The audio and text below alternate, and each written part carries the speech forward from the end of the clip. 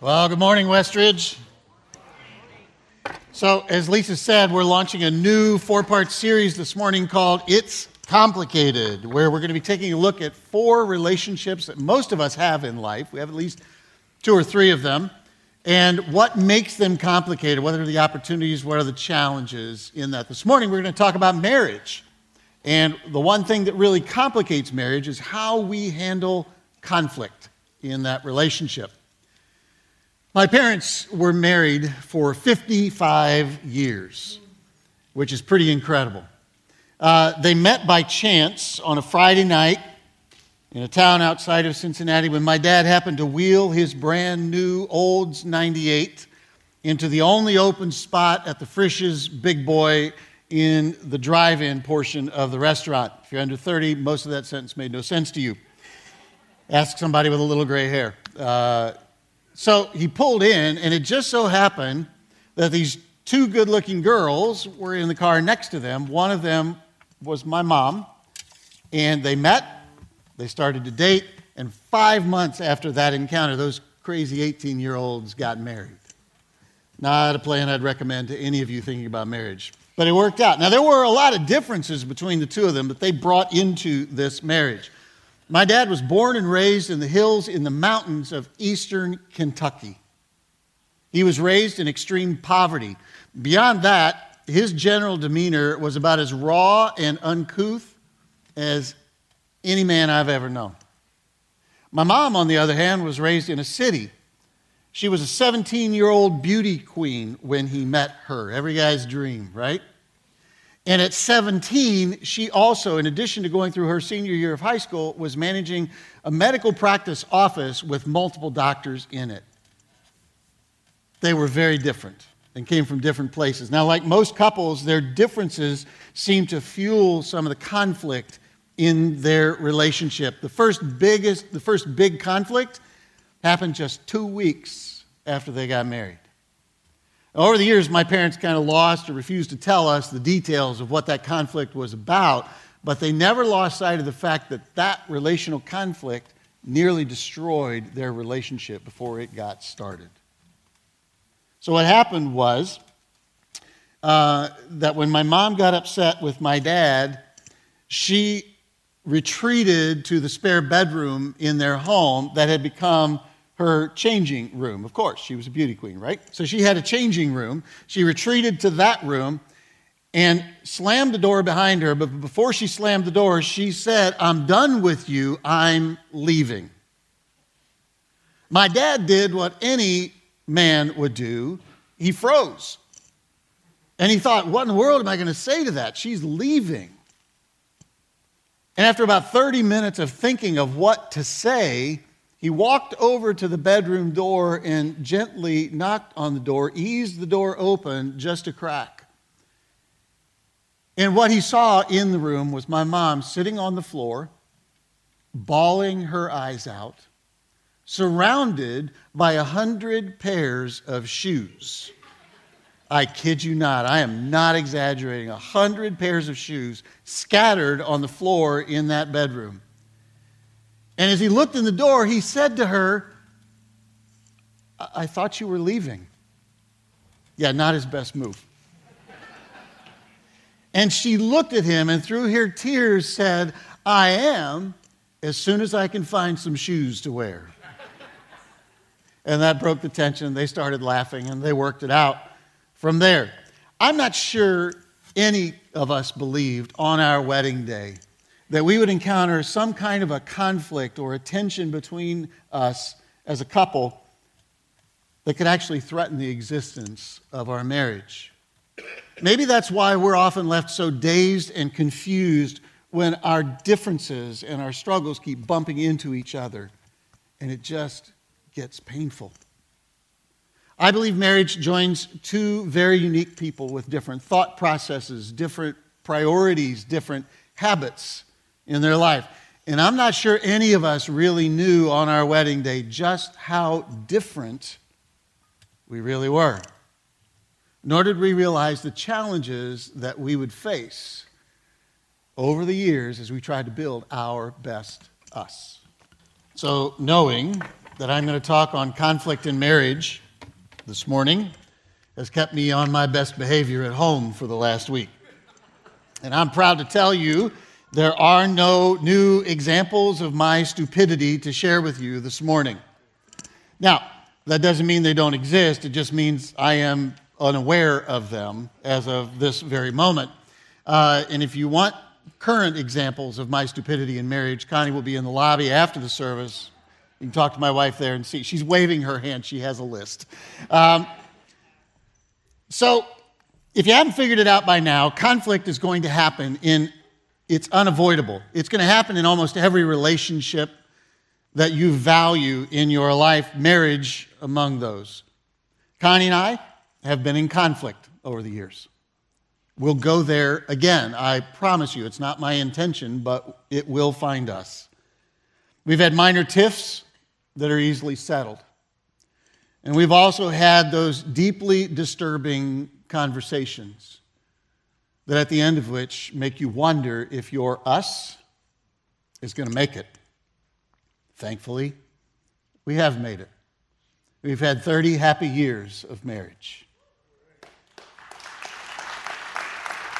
which is not bad considering we've been married 41.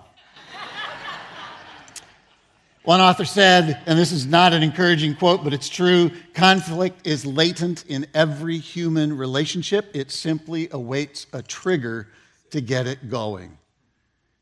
It's just true. It doesn't matter that we don't like it, it's true. And why? Why does it have to be that way? James, the brother of Jesus who wrote the book of James, asked the same question. What causes fights and quarrels among you? Don't they come from your desires that battle within you? Tension points exist in every marriage, and usually the tension comes, as James said, when our desires and our needs are not being met, when our preferences are or our expectations are being ignored. Conflict happens often enough, it's predictable enough, that researchers and social scientists have figured out these are the top 5 things that can trigger marital conflict. Number 1, not surprising, money. Money triggers conflict. How do we spend money? How do we save money? How do we invest money? What happens if money is tight? What goes and what stays in the budget? Number 2 is sex. Some of you are uncomfortable that I even said that word in church. For many of us, talking about sex is about as comfortable as sleeping in your car. We'd rather than talk about the problems, we choose to let them fester and build until the frustration becomes a conflict. Number 3 on the list is work.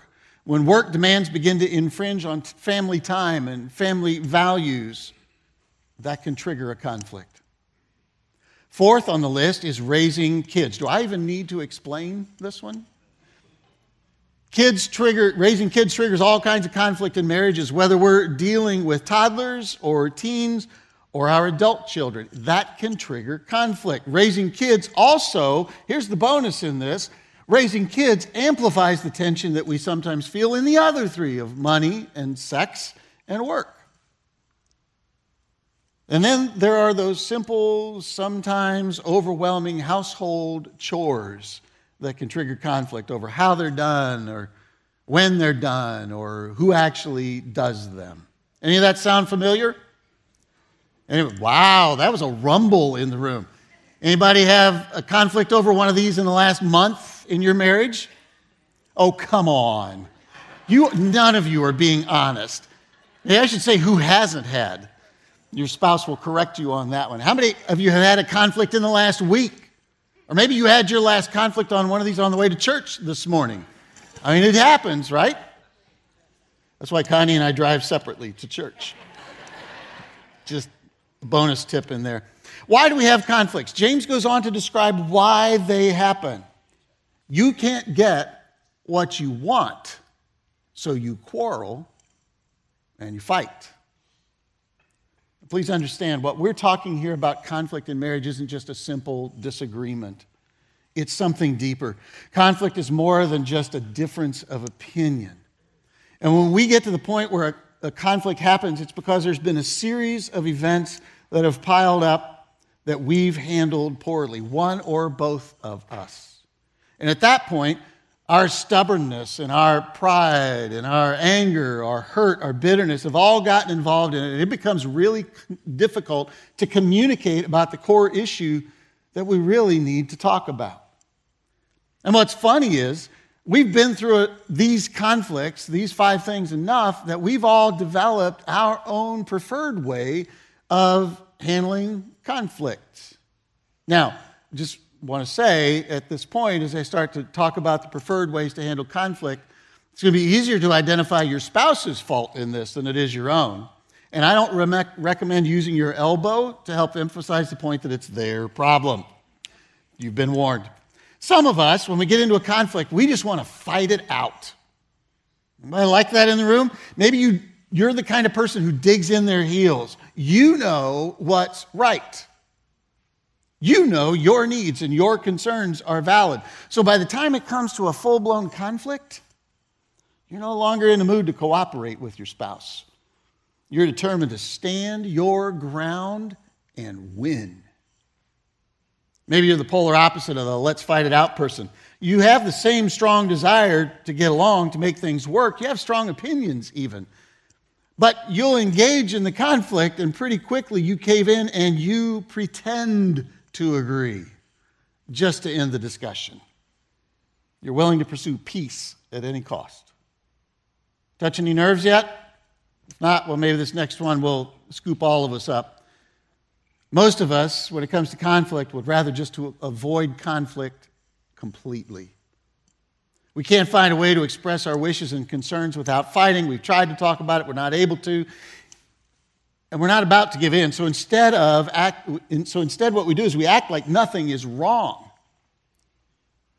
And we punish the other person by withdrawing from them. And we're fooling ourselves to think if we just simply avoid the conflict, it will dissipate. Now, if any of these top 3 ways to deal with conflict, there's 2 more we'll talk about in a minute. If any of these top 3 are you need to know that they come with a warning label. With these approaches, it's guaranteed that one of you is going to lose and one is going to win. And even the one who wins ultimately loses too. These approaches to conflict can cause deeper wounds, deeper pain than what you thought you felt walking into the conflict. A healthier, wiser path would be to find common ground to resolve your conflict. And it's not easy when strong emotions surface in us in conflict. It requires us to negotiate on the big issues and agree to let go of the smaller ones. And sometimes in conflict, it's really hard to tell which is the big issue and which is the small one. The healthiest approach is collaboration. To work together to figure out a new idea, a new path, a way forward that both of you can agree to and both of you like. Common ground and collaboration are the best approaches, but if we're honest, it can be challenging to learn to do that and to do it well when emotions and tensions are high. Now, I want to keep these approaches on the screen, and then we're going to add the triggers back up there. Start looking at that list, and when you see those triggers, the top 5 for all married couples, and then you see yourself in the ways that you want to handle conflict, it doesn't take long to realize why conflict can be so stinking hard, does it?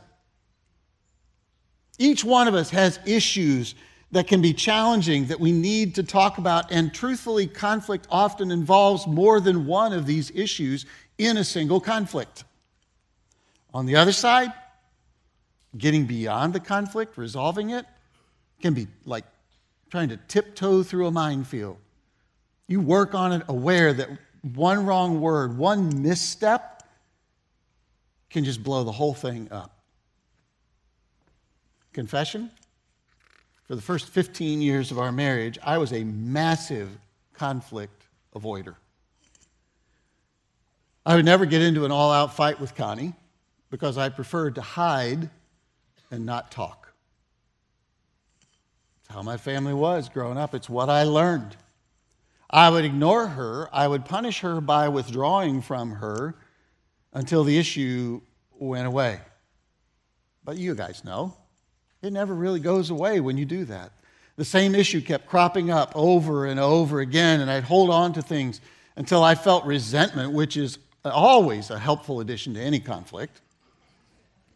So I could, in one conversation, go from avoiding to standing my ground to pretending the conflict really wasn't a big deal after all.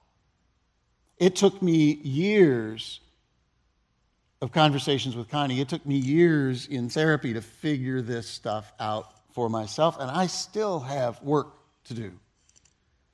Making these changes can be awkward for both husband and wife.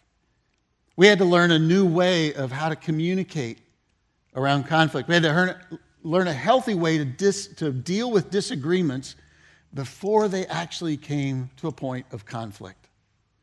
We had to learn how to talk about the tough stuff, the painful stuff. So how do we navigate this minefield? Fortunately, the Bible has this collection of wisdom and guidance for marriages. Unfortunately, it's not all grouped in one book in the Bible. I really do think that Paul should have written one more letter, and it should have been to the first church of marital conflict, right? And it should have just had all the wisdom on marriage in one book. It'd make it easier on all of us. So it's all through the Bible. I just want to single out one passage from the book of 1 Peter. It seems like good old foot and mouth Peter is a good one to talk to us about conflict. So it's written by Peter. It's in chapter 3. And we're going to look at some verses from 1 Peter 3. And hopefully it'll help us realize how we get to the other side of conflict. Peter says, whoever wants to embrace life and see the day fill up with good, here's what you do. I can't think of two better phrases to be goals in our marriages. To want to embrace life and see your day fill up with good. So how do we get there? Two big ideas in this passage that Peter brings up. My two headings for his ideas. The first one is invest in your marriage. Every day, in big ways and in small ways. And here's what that looks like, starting in verse 8 of that same chapter. Peter says, be agreeable. Be sympathetic. Be loving. Be compassionate. Be humble. And then he throws in this phrase that I don't like at all, and I just, that goes for all of you, no exceptions. No retaliation, no sharp-tongued sarcasm, instead bless. That's your job, to bless. You'll be a blessing. You'll also get a blessing. Now that's a lot. There are 8 separate ways in there to invest in our marriages. And as I look at the list, I'll be honest, there are a couple of those that I do okay on. This is a dangerous statement to make with my wife sitting right over here, so I'm going to focus and talk to this side of the room. No, I've run this by her this week. I'm pretty good with compassion. Mostly. I'm pretty good with sympathy. And I'm one of those guys who sometimes in the middle of a work day, I'll just stop, I'll send my wife an emoji and just say, hey, I was just thinking about you. I'm a pretty good guy, right? Well, it's not bad. I could do worse. I have done worse. But here's the thing. I can do all of that well, and one sarcastic comment can just destroy it all. I'm convinced we need to make multiple daily investments in our spouse's relational bank by being agreeable, by being sympathetic, by being loving, compassionate.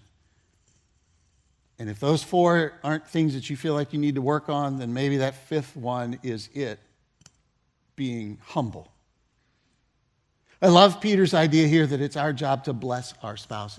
That's our job. Our job is not to correct them, to change them, to break them down and remake them.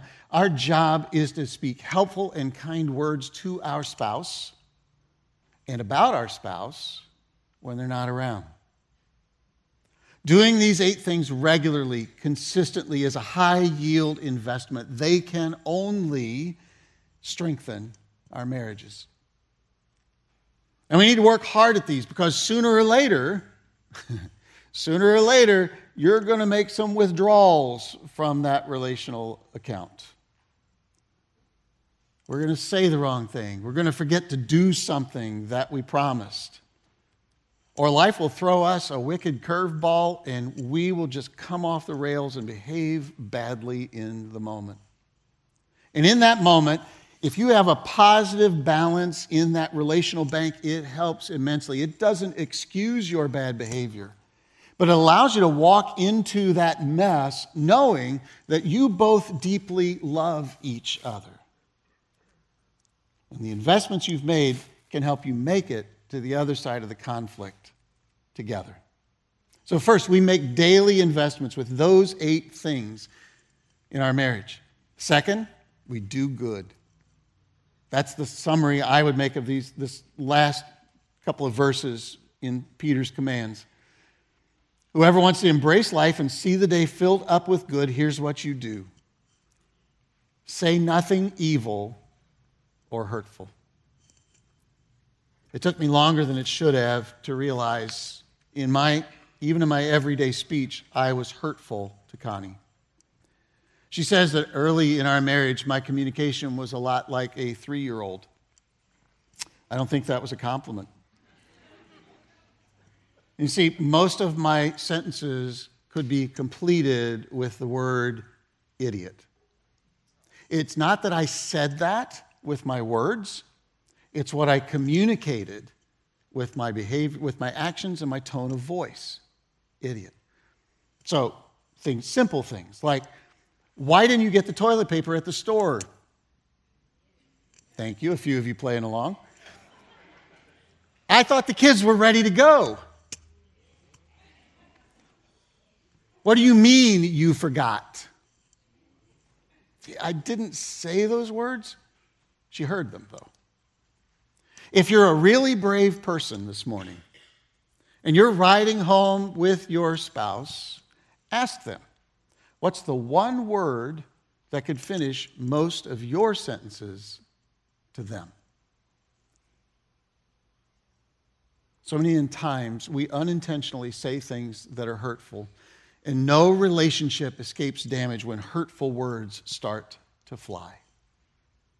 Working through conflict requires us to pay close attention to our words so we don't say anything evil or hurtful.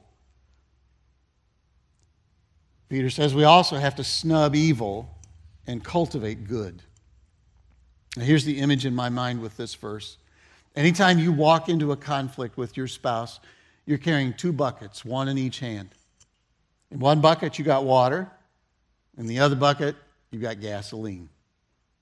The conflict you're walking into is a raging fire. You have a choice. Are you going to throw water on it?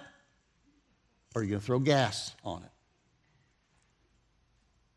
And you have to make that choice multiple times in the conversation about that conflict. And sometimes, to be perfectly honest, it's a tough decision, water or gas. Because we can get tired of working to frame our words in a helpful way. We get tired of doing good to a spouse that always seems to upset us. And at times, we'd love nothing more than to vomit all our emotions, explode on our spouse, throw gas on the fire, and walk away. Peter says we have to snub evil. We have to choose to cultivate good. We have to choose the water over the gas if we want to see our days fill up with good. And then just for good measure, he throws in this last idea: run after peace with all your worth. I honestly believe that any healthy marriage requires both people to invest energy into looking for a peaceful, loving life together. A place where we love our life and it's filled with good days. Isn't that what you've been dreaming of since the day you first met your spouse? Isn't that what most of us have been dreaming of since our wedding day? Isn't that what your heart still hungers for today? A life that is filled with love and good days. An old friend messaged me a while back.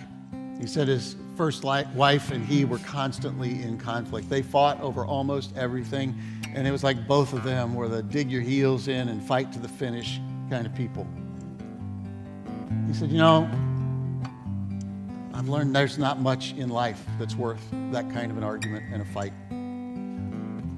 He's in his second marriage now, and he says it's much better because they talk things out. He's more patient. He's more intentional.